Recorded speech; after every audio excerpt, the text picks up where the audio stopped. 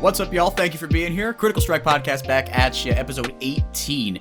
It's a small miracle we've done as many of these as we have, I think, but still proud and happy of us nonetheless, us being the usual suspects, just us three today. Fortunately. No unnecessary self-deprecation here. No. Henrique de Moore, Meg K, and Tyler Esguerra. Tyler woke up this morning and chose Drip. It's literally just a sweater, man. If you're watching, but let the record show. Beforehand, he goes, "Oh shoot, we're appearing on camera, aren't we? Give me a sec." Takes a full 5 minutes. This was a planned fit. Don't let him fool you. I had into like a thinking that, bummy this is ass just tee what I that you wear roll at out to bed home. in. Oh my god, man. Come on, Meanwhile, bro. I just got the AC fixed in my apartment, which is super hype. So I'm wearing a sweatshirt for the first time in a long time. And I spent like 20 minutes trying to fix the lighting before we started, and it still didn't work. So I apologise profusely for the fact that I do currently look like I'm sitting in limbo because everything behind me is completely white. Congratulations on spiritual ascension. Yep. We love that for you. All right, but we are talking here on episode 18 about the LCS, because we didn't really get into it kind of at all. I mean, Mad Lions was the rightful story, the talk of the town, whereas, North America kind of played out more or less how we thought it was going to. Was that Cloud9 was going to beat Team Liquid, and because those looked like the two best teams, but then in a final twist, Santorin gets, he doesn't get to play the finals, which was a big bummer, but Armeo did put in a pretty good performance. Before we get to there, though, the team that wasn't featured in the top three that at the beginning of the season we thought maybe was of course 100 Thieves. They have gone through a veritable saga in that mid lane, something that kind of carried over from last year. And then mid-split, right, they made that switch from Damonte to Ryoma. And then the big breaking news, splash in the cash, Papa Smithy put a $ instead of an S in his name, please.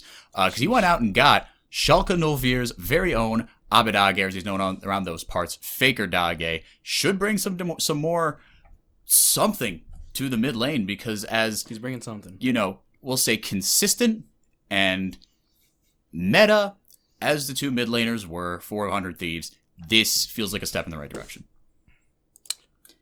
This, the Abbedagge Someday combo is hype.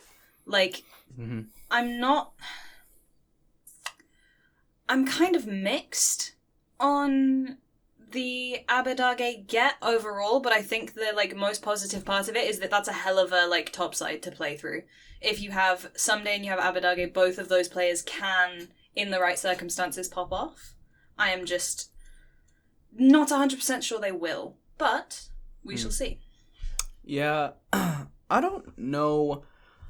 I mean, as long as their first thing, the most important thing I think for 100 Thieves is finding one mid laner to play with. I think that having that central guy that you're going to be playing with for the rest of the season, instead of having to flip back and forth between, or having to choose between Damonte and Ryoma, kind of put a halt to their efforts in terms of trying to find cohesion in the first place. But Abbedagge, I'm pretty split on my ideas. I think that he does bring a lot more consistency as a mid laner.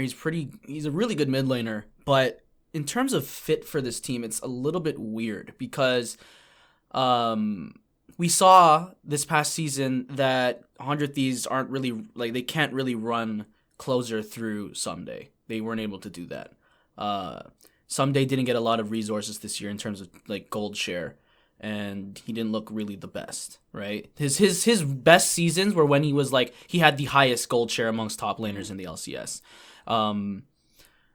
I think that having an extra venue to focus on with Abbedagge is really good, but then again, you're adding another player because they've played only with very low resource mid laners. Both Damonte and Ryoma have this past season, I think, had the lowest gold share. Oops, sorry, that's my dog. I don't know if you can hear, but they both had the lowest gold share amongst mid laners in the LCS, whereas Abbedagge in the LEC was a top 4 in terms of gold share for mid laners. Yeah. So it'll be interesting to see how they kind of balance the resource sharing amongst that team, especially since Someday if they do want to help him succeed, he's going to need to get more resources, but I don't know if they will give that to him because they look pretty focused on giving FPI what he needs to succeed. Which do you think would be more successful for them? If they kind of make Abbedagge fit their playstyle, or if they fit their playstyle to Abbedagge? Because I'm not entirely confident of how well Abbedagge can function as a low resource mid laner. Yeah, so I mean, like, that's the thing, right? Is like, this is a big identity shift for 100 Thieves, because having a low resource mid laner is not a bad thing. If you want to play like that, like, you'll do well domestically, right? I mean, that's Nisqy, right? He made a killing on Cloud9 being just that. Now, look, we'll say, you know, the meta will change to, you know, whatever, and look, the mid lane meta, it's kind of Resident Sleeper right now. But I feel like this is such like a multi-layered thing, because it's like, okay, how much of that is on Closer as well? Because he did not have the best split, right? And we've seen what he can be, but he was not fantastic. And okay, you have, like, you know, a low resource mid laner, so I think it's like, it's can you execute, right? And so I think that part of it comes down to a degree, I would imagine, coaching, which brings us to our next point.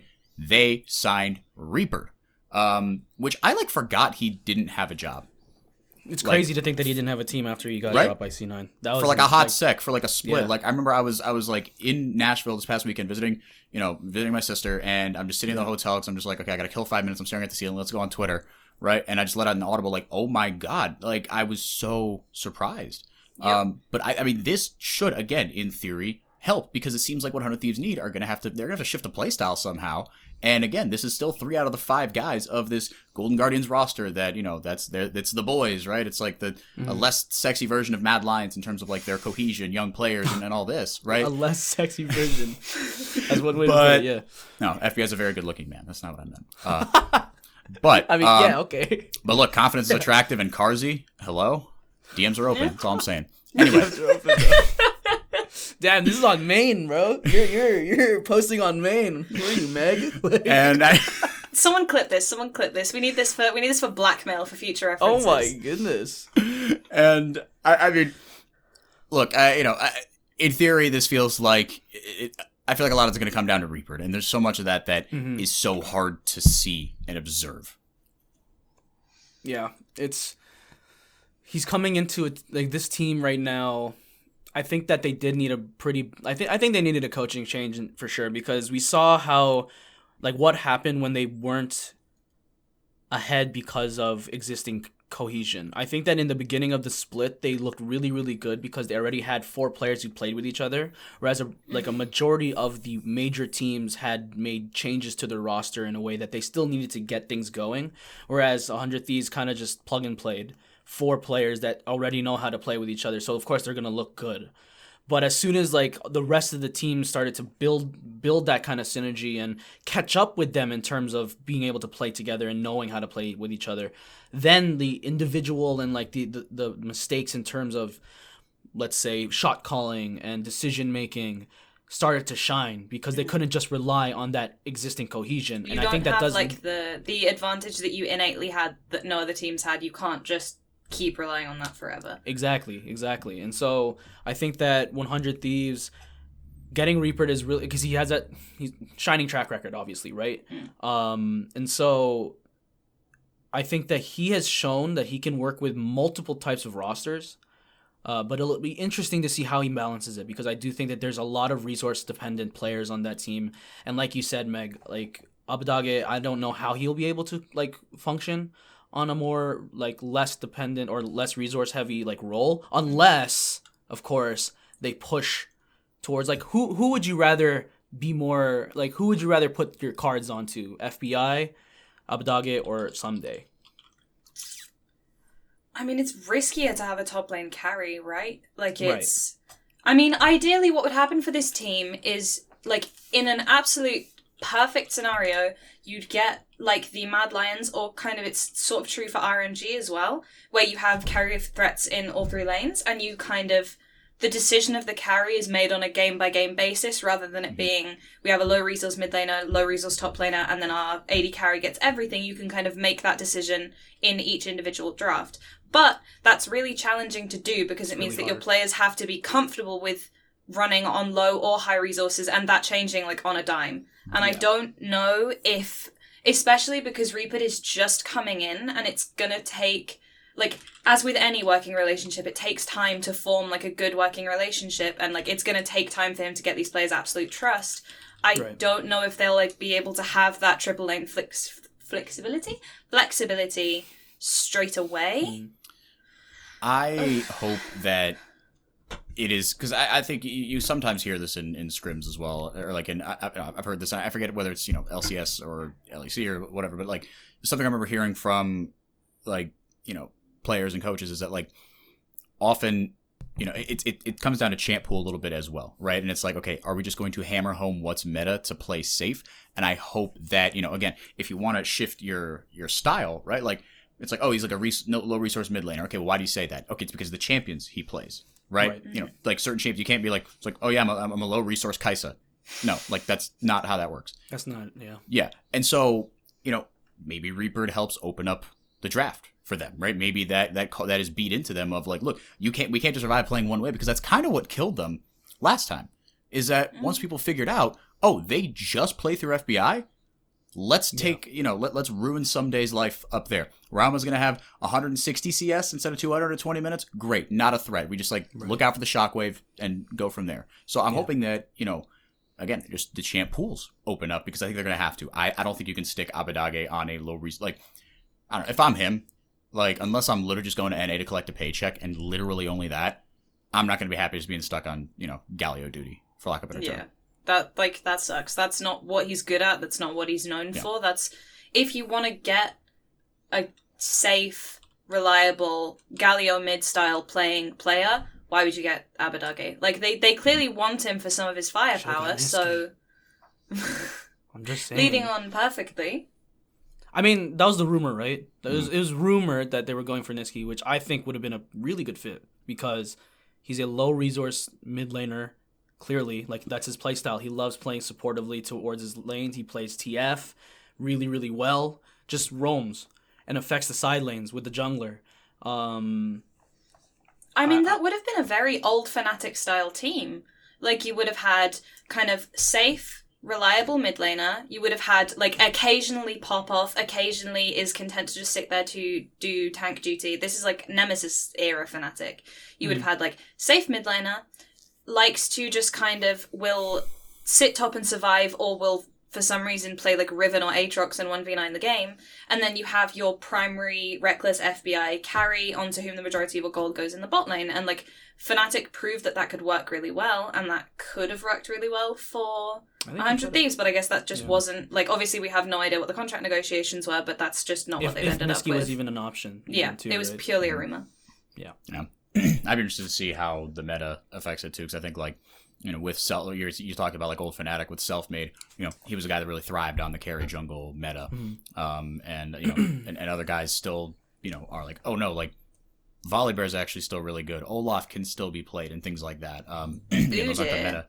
Yeah, exactly. And so I wonder how much that affected things. But anyway, we're getting off track here. TSM. As long as we are done talking about 100 Thieves. Yeah. Let's talk about TSM, not in the context of the series itself, because that just wasn't good.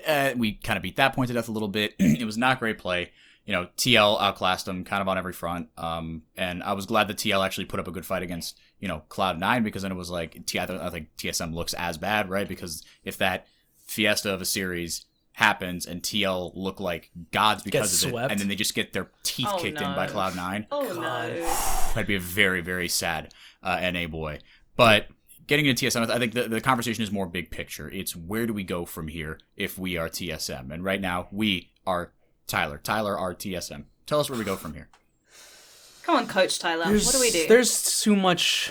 They've invested way too much into this roster that I think you have to try and run it back. I think that right now, the biggest issues for me is that when they hit, there was a weird moment where in the middle of the season they looked really, really good, and they found a really good identity as a team. Mm-hmm. But then into the playoffs, they kind of lost that. Because before they used to be pretty okay-ish in the early game, but then when the mid to late game hit, that's when they started to excel. Mm-hmm. But it felt like in the playoffs that kind of fell to the wayside, and so their early game was actually worse in the playoffs than it was in the regular season, and then their mid to late game was also worse in the playoffs than in the regular season, and it felt like there was some kind of, I don't know if it's communication issues or just straight cohesion things where they weren't on the same page at all.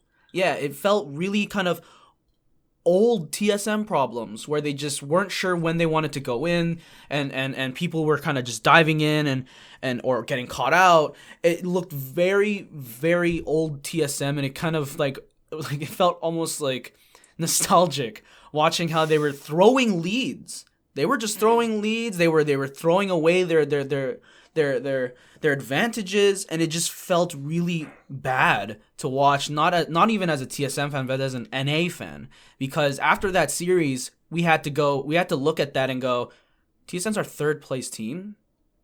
Like, really? Like, I remember the last game against Team Liquid and I remember this because I was watching with one of our coworkers, Mike, and I'm like, they TL threw the draft. Because I remember before the finals, that week that we had a show, I talked about how the only way that they could lose is if they shoot themselves in the foot with draft. And in that game, they gave Core JJ, I can't remember who it was, but it was not a playmaker. They gave him Tom Kench. And then they put Alfari on Sion. And I'm like, I can't believe it. Like, this is the only way that you lose, and you did this. And TSM managed to, like, flub it completely, and it was the worst game of the series. Like, they almost had a perfect game, right? I think they only lost a tower or something. Yeah, it was 19-0. Alfari went 5-0-7 on Sion. Armeo 1-0-8 on Hecarim. Jensen 7-0-9 on Victor. Tactical 6-1-6. TSM had no kills. Do the math on that one. The one time Tactical died, it wasn't even by TSM's hands. Core JJ 0-0-10. Yeah. My guy started a Doran's ring. It's like they just look like when they play, every time they get close to making a decision, they're just like, no, just give it 2 more minutes. Just give it 2 more minutes, let PoE farm like 2 more waves, and then we'll do it. I watched them stall a Baron for 6 minutes in that series. Understand. And it's like, so sure, like, ragging on TSM, it's tired. Like, we saw all of the community feedback after the series. Like, clearly, something's not working. We don't need to beat the dead horse over all of the things that they did wrong. But ultimately, like, they look very lost. They look like they don't have that voice that is, I saw that eyebrow raise, I hate you. Eyebrow raise. They look very... Well, now I've forgotten what I was going to say, so thank you. Sorry. They look very lost. They look very lost. They need someone in game who can just be like, right, no, stop farming your side lanes. We're going to make this decision. We might not have the perfect... Honestly, like, going for objectives with less than perfect vision almost feels like it would be better than what we have right now, which is just not going for any objectives ever at all, and just, like, doing the little salsa around the Baron pit. They constantly, like PoE constantly came to fights late. Like, it was odd. And I don't know. There's a lot of growth that needs to be done with this team, clearly. Maybe, Bjergsen, this is his first time coaching. I don't think that it's a problem with his drafting, though, and the way he's coaching, because he's clearly gotten better since he started. Yeah. I just think that this roster, it feels like they're playing, and the way that they communicate to each other is like I communicate with my friends in solo queue, where instead of saying we're gonna do this, instead of saying like a statement, they say a question, where it's like, are we gonna go for this? It looks like exactly right. So yeah, no, TSM. I don't think they can really afford to go with anything else. I think they have to stick with this roster and try to make it work somehow. So they have long. It would be criminal if they tried to make like an off-season roster move. Yeah, no, you put so much effort into getting this roster the way that it is now. Make it work. Put the time in, make it work. Yeah, and there was tremendous growth even over the course of the split, and there was a spot there in the middle of the split where it was like when TSM went on that whatever 8-game win streak, and I was like, holy crap, like they look good. Like they could actually challenge Mm-hmm. Cloud9 right now on form. That was when Cloud9 like kind of started to dip a little bit. It was like on form right now. You can make an argument that for one game, a snapshot of time, TSM were the best team in NA. But no, I agree. Like from Bjergsen it being his first split as coach, I think he's got a lot to do with kind of that. Okay, look, if you guys aren't going to make these calls, like I've got to somehow as the coach drill it into you that you guys need to start playing like this, right? And I think some of that comes with time, some of that comes with Bjergsen, some of that comes with, you can't blow up this roster. I think it would be criminal. That doesn't happen. There's no universe where that happens. No. They just get rid of Sword Arts. Like, sorry, 6 no more contract million for you. flushed. Well, That would be the single darkest cannot timeline. happen. Oh, that would actually be the darkest timeline. I just feel so bad for him. Then he would go to wherever, like, and just stomp, right? Okay.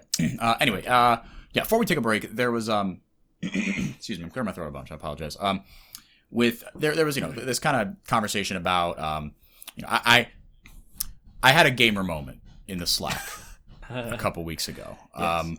I got a little upset about, as Meg would call them, the armchair analysts, right? The Twitter analysts, and just kind of how they drive the perception around, North America. And it's funny because even Tyler Erzberger, right, Fion of Upcomer, he, by the way, the 0-1 against Dot Esports. Upcomer. There we go. There it is. Set the record straight right there after our social media manager, Michael Vic Roy, top captain for 2 out of the 3 games.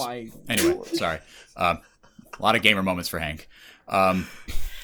He kind of tweeted out something similar. So, scroll on his timeline. You could probably find it. Is that, I was upset that it didn't seem like, what's called a fiesta in one region, NA is called, oh wow, fun, exciting, fighting gameplay all the time. Look at the outplays. The outplays, right? In the LPL or wherever, right? And how in the LCK, right? I mean, this is kind of, semi-related, but it's just like how that playoffs, and this is not to take away from this. I think it was Azale said on the dive, and I could wholeheartedly agree with him. He said, like, not to take away from how dominant Damwon was, but that was the most boring playoffs of all time. Yep. Because Damwon just steamrolled literally everybody, and with how conservatively the LCK plays, again, it's just sleeper. It's just like, let's call it what it is, right? Like, if you're really into the mins and the maxes, the taking objectives with perfect vision and perfect item spikes and perfect lane management states, if you like that side of the game, watch the LCK. You will never be bored. You will never have a sad day in your life, right? But again, it's just calling it what it is, and being consistent about not letting the biases of the regions color what you're actually seeing on your screen. Now, do I take responsibility for letting Twitter and people whose opinions I shouldn't let get to me like I did 100%. There's a lesson to be learned there for Hank, and I did. Or for now, I don't know. We'll see by the time MSI rolls around. But I think I don't know. Meg, I know you had kind of some thoughts on this, so I'll give you the floor. Or it's just like I think a lot of the time it's a lot easier to say that one team did something badly than the other team did something well, and like especially from an analysis perspective, that tends to be like the preferred, because it's funny to meme on teams, right? Like someone does something stupid, like you clip it, you get like a great Twitter clip, and it's funny. Like I'm not taking away from the community's ability to meme or anything like that, but I also think it's become a lot more popular to shit on one team for doing something wrong rather than shitting on another, like not shitting on another team, than like building up the team that they're playing against for doing something right. And the TSMTL series is not a great example because like it was just kind of bad gameplay throughout. But I think it is an important thing to remember that if one team throws, ultimately the other team does have to catch. And like there are always... It is rare that a series will be played in which both teams play like absolute dog water for every single game, like the whole time. There are good things that can be taken out, and it is also important to look at those good things because like negativity is really boring. If it just becomes a conversation of like, oh, this region's so bad, everyone sucks, like even their best team is terrible, that's not true.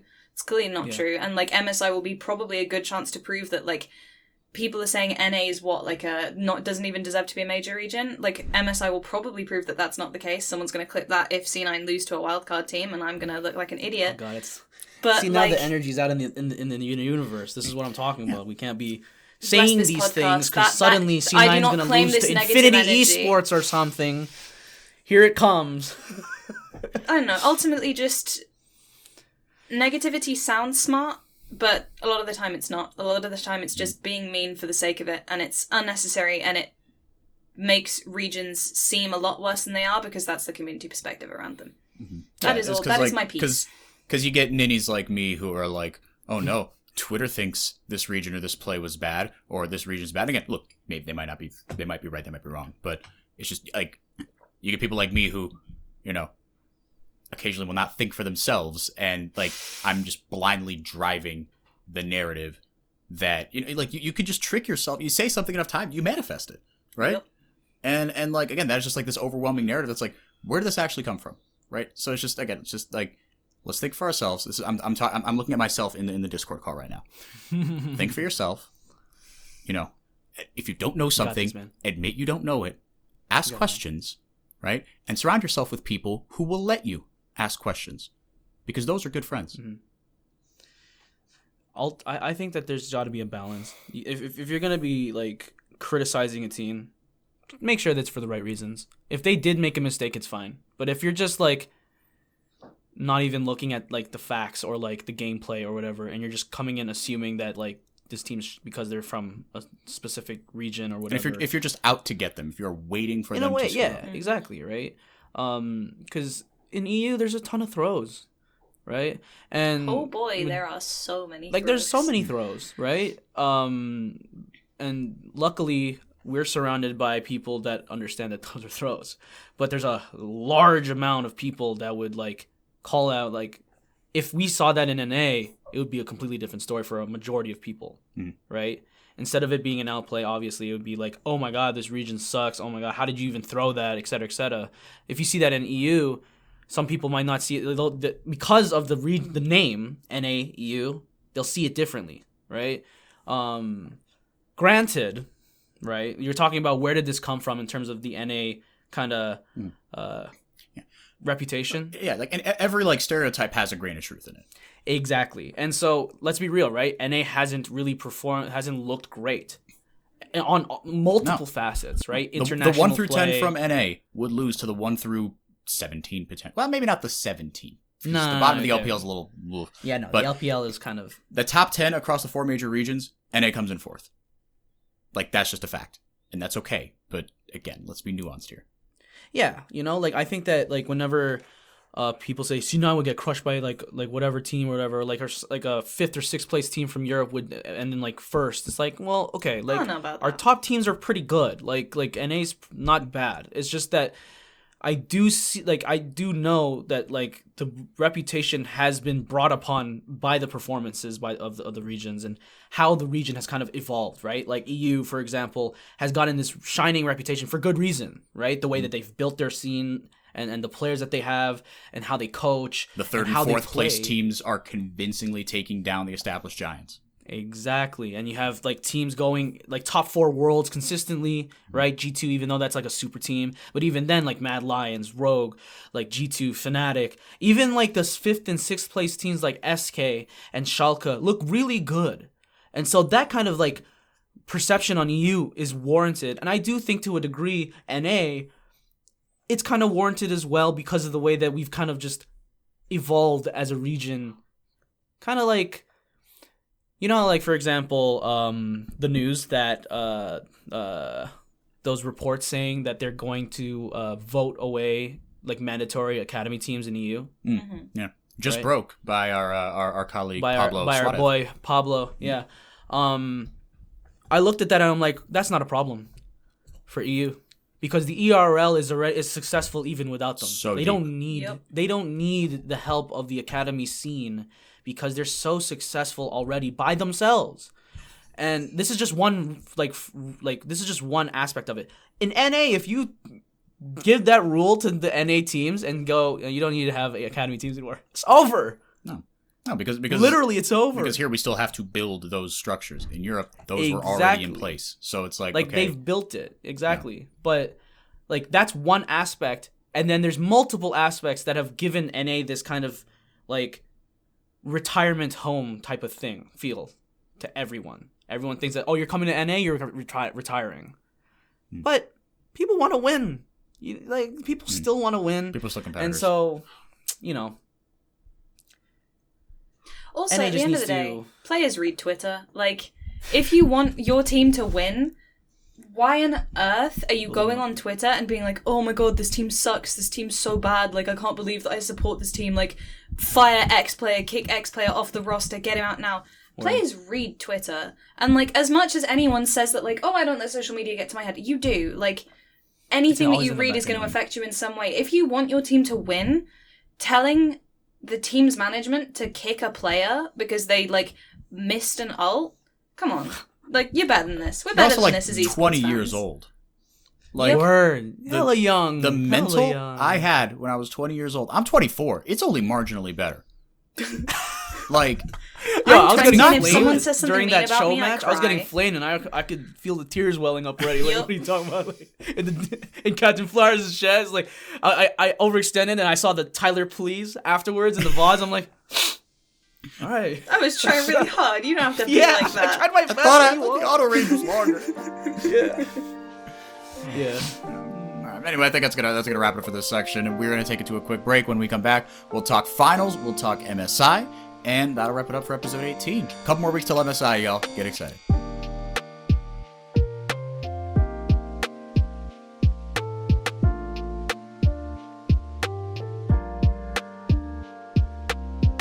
We're back. Episode 18, part 2 of the Critical Strike podcast. McKay, Enrique Demore. Sorry, that was me in a past life. Henry. It was Henry, yeah. That's his That- alter ego. See, that's a weird name for you guys, but that's what I went by like my entire life because I had a second grade teacher that couldn't pronounce Henrique for the life of her. God bless Miss Ferris, wonderful woman, but just couldn't say Enrique, so I went by Henry from second grade until Damn. literally 3 years ago. Oh my god. Yeah. You just unlocked some backstory, Critical Strike viewers. Wow, Yeah, some well, lore. Yeah, you get my the lore, the origin story. But by the way, middle of college, really bad time for a rebrand. Yeah, I kind of see that. knows. Yeah, it didn't stick. True. But anyway, we're not here to talk about that. We're here to talk about the MSS finals. That was weird. Came out of my mouth. MSS. I didn't like that. The LCS finals. The LCS spring split finals. It's like when they changed Ninja Tabby to play at Steel Caps. It's Ninja Yeah, Tabby. Still why Ninja did Tabby. that happen? Always in our hearts. But yeah, I mean, well, the big storyline was that Team Liquid were not going to be at full strength. And Armeo came in. He did fine. He was good. He was not the reason they lost. You got to give credit to Cloud9 coming back from down 2-1. Perks was in that 2-1 down game 4 comfort zone. They were if you listen to the dive at all, go back and listen to the most recent episode. They read out some statistics of Perks in game 4s of best of 5s. The numbers are Nasty. Herculean. They are unbelievable. But look, the fact of the matter is Cloud9 also beat TL in the upper bracket when they were at full strength. So they are your deserved champions, and I don't think anyone really disagree with that. Credit to TL. They played a very good series. They, under the circumstances especially, they took that to 5 games, but Cloud9, deserving champions. Tyler, what did you see in this one? It was tragic that they had to play with a sub for the jungler. Even still, like you said, the fact that they brought it to 5 games with a sub jungler, I'm not like Armeo is good, but he's no Santorin, and so to be able to perform at that level with an academy level jungler is still really, really impressive, and I'm just super excited to see what TL is able to do during the two-month break. For Cloud9, there's still some kinks that need to be ironed out in the armor. I think that they're not perfect right now. There's still a lot of things that they need to get instilled, but I think that Perks as a player, I think it goes to show how much how good he is as a player in terms of mechanics and decision making. But I think that the intangibles that he has brought to this team might have been the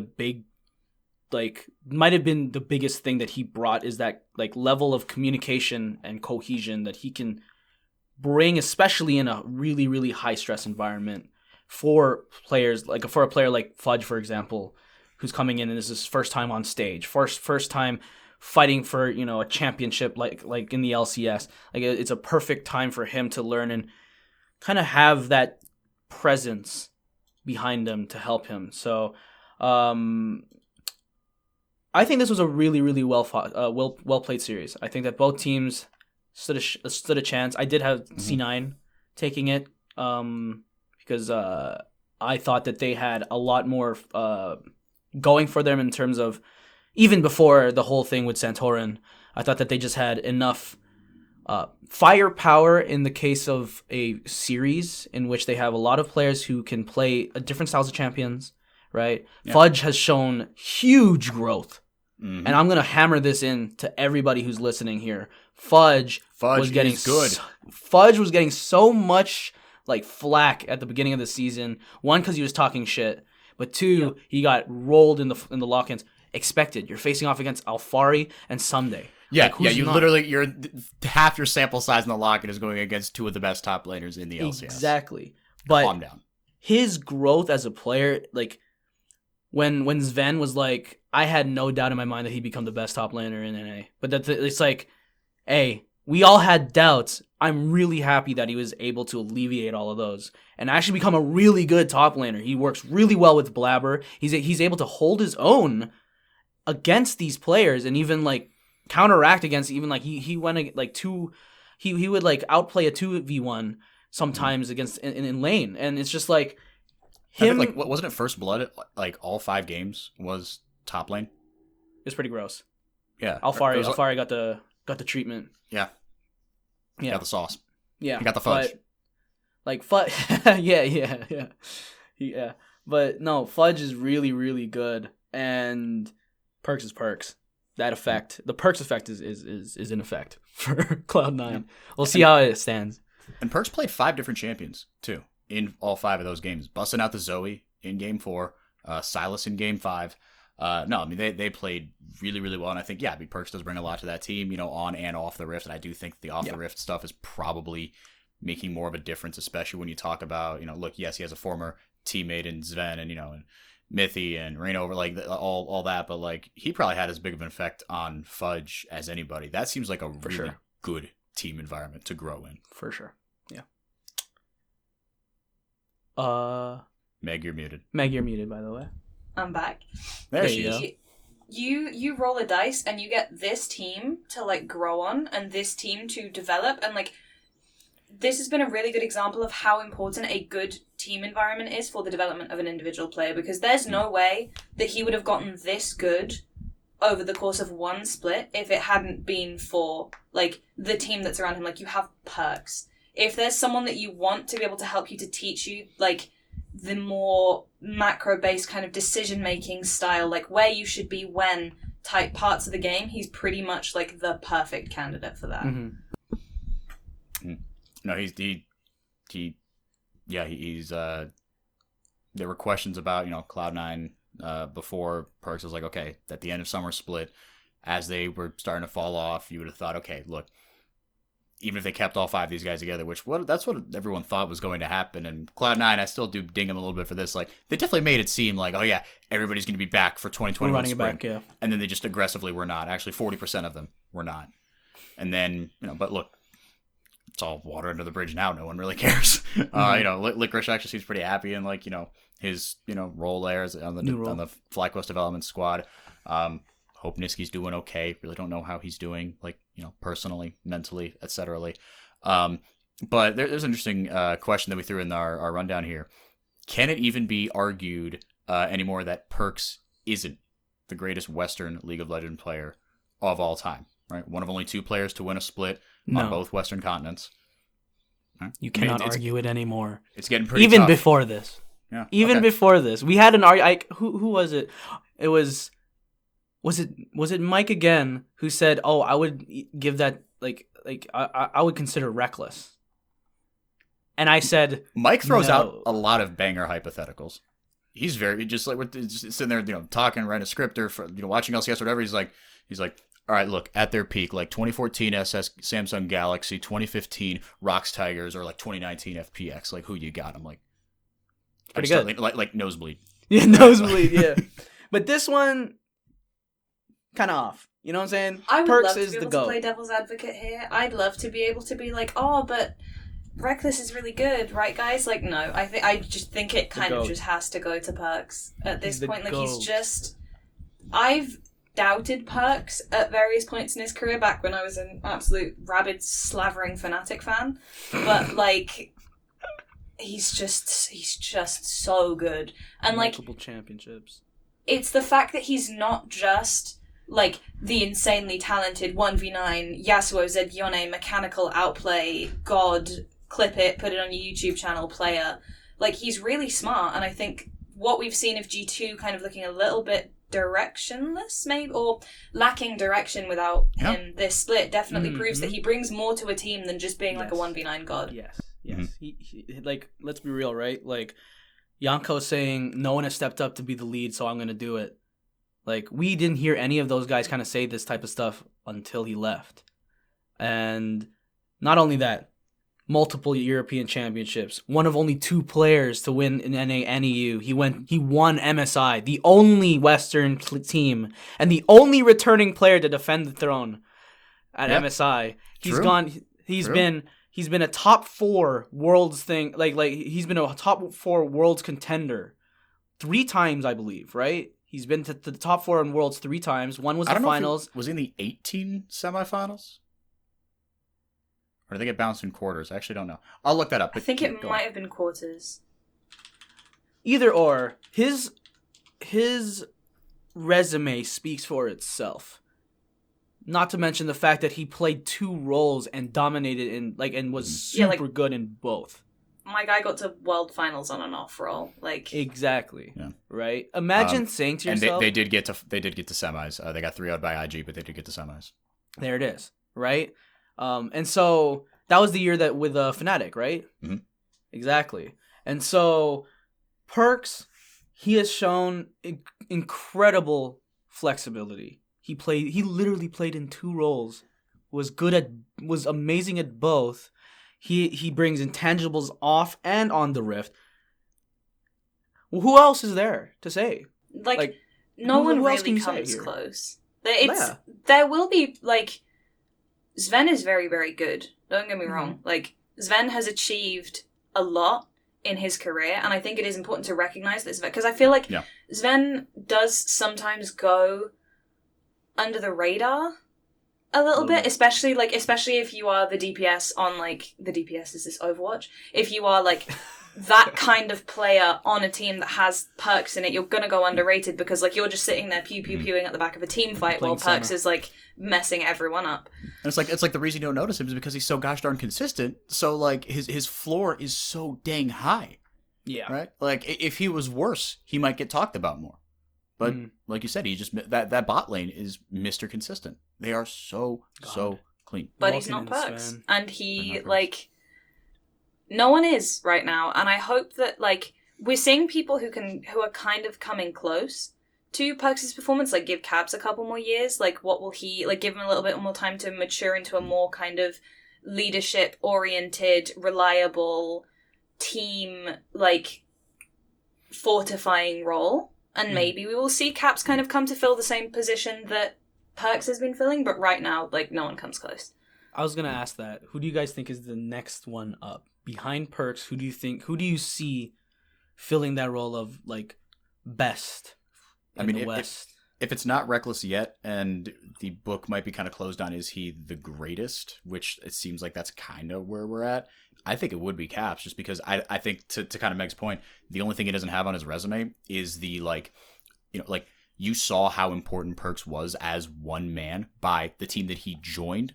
Looks leagues better. He was built around, when Carlos was starting Gamers 2, as they were known back then, he was like, no, Perks is my dude. This is the guy. I'm going to build an empire around him.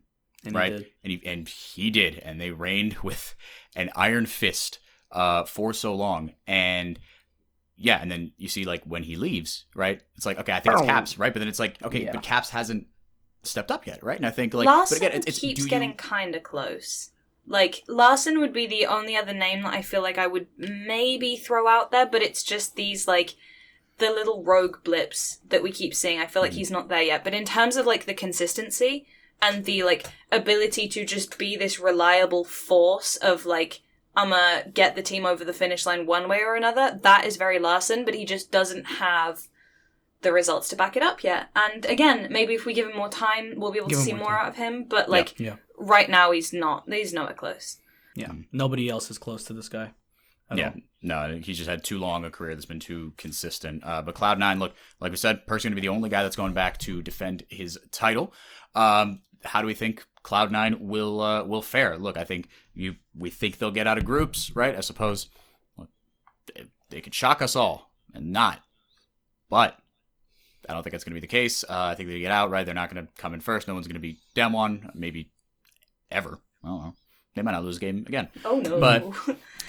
But I think it is pretty cool that they get to go back having missed their chance.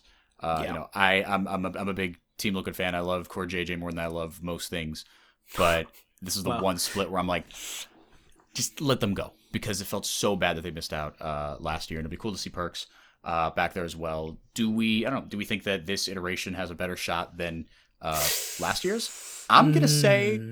I'll start off here. I think yes, on paper, but you want to talk about meta lining up with a roster. That was Cloud9 spring to a T, because they figured out before everyone else did, and this is the same thing. This is something that we're going to talk about a little bit later. JDG, right? They were going to be the 2020 spring representatives from. Right, they were, right? Yeah, they beat TS in the final. It was JDG, T1, and G2. Yeah, they, like Cloud9, figured out, wait a minute, carry junglers. Mm-hmm. And that's why also when teams keyed into that, I'm oversimplifying here, but I think they were two teams that played through their jungler and realized that coming into MSI, and that's why they stomped as hard as they did. And then once people figured out, oh, wait, if you take Blabber off Olaf, he's low-key a little useless. You know, that's why Cloud9 fell off a cliff. JDG kind of fell off a cliff a little bit. Right, because TES, they just got by on the strength of their individual players, because Karsa was never a carry jungler. He's a facilitator, but everyone else was so flippin' good that it didn't matter.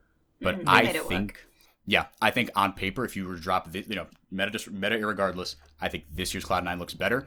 But I think last year's Cloud9 had a really, really incredible shot to do something really, really special.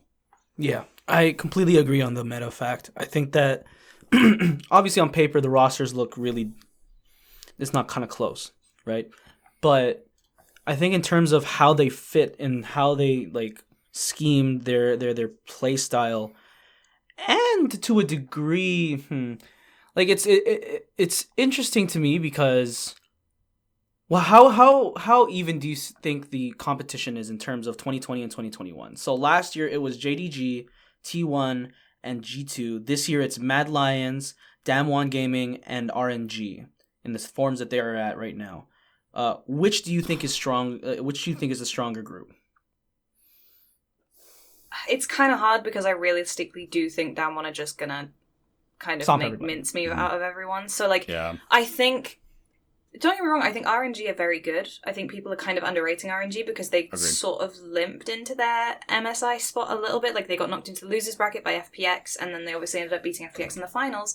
And FPX were the team that everyone was expecting to see at MSI. I think that's kind of fair to say, because we wanted, the Nuguri Damwon rematch. But RNG is who we have. RNG are very good. RNG are very good at playing through multiple roles, but, oh man, Damwon is so scary.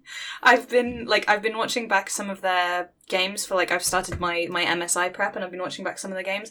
My god, they're so terrifying. And I think Damwon purely just being there means that this year's competitors, this is a harder year.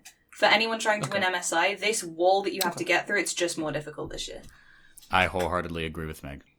Okay. I mean, we'll see. It's going to be really difficult for Cloud9 this year, especially because they do have Damwon in their group. Oh no, that's fine. Just take care of business with the minor regions. That's all my hoping. You get out of there with a 4-2.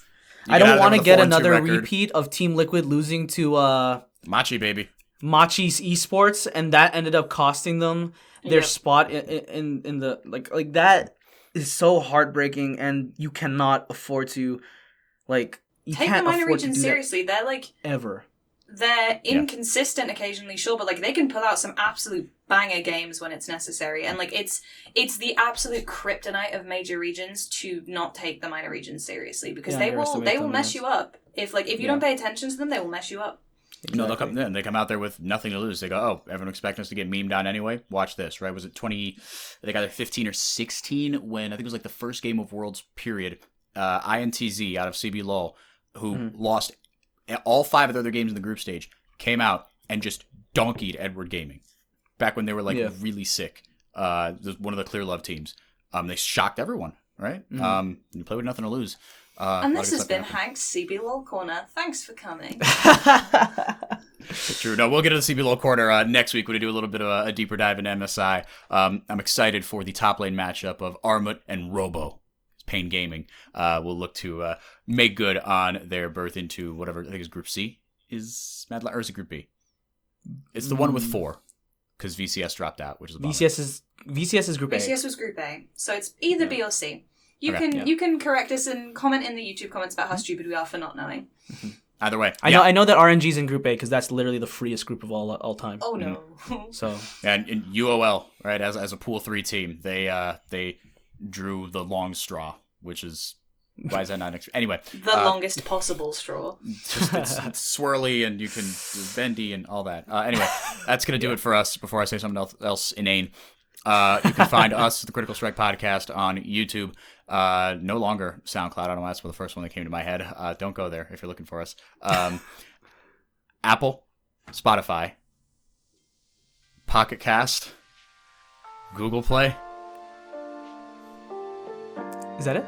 I don't know. That's your question. I'm going to say that it is. Yeah, you hit it. You got it. You nailed it. Good job. Right? Yeah. All right, cool. For Meg K, for Tyler Escara, this has been episode 18 of the Critical Strike Podcast. We'll be back next week. Thanks for being here.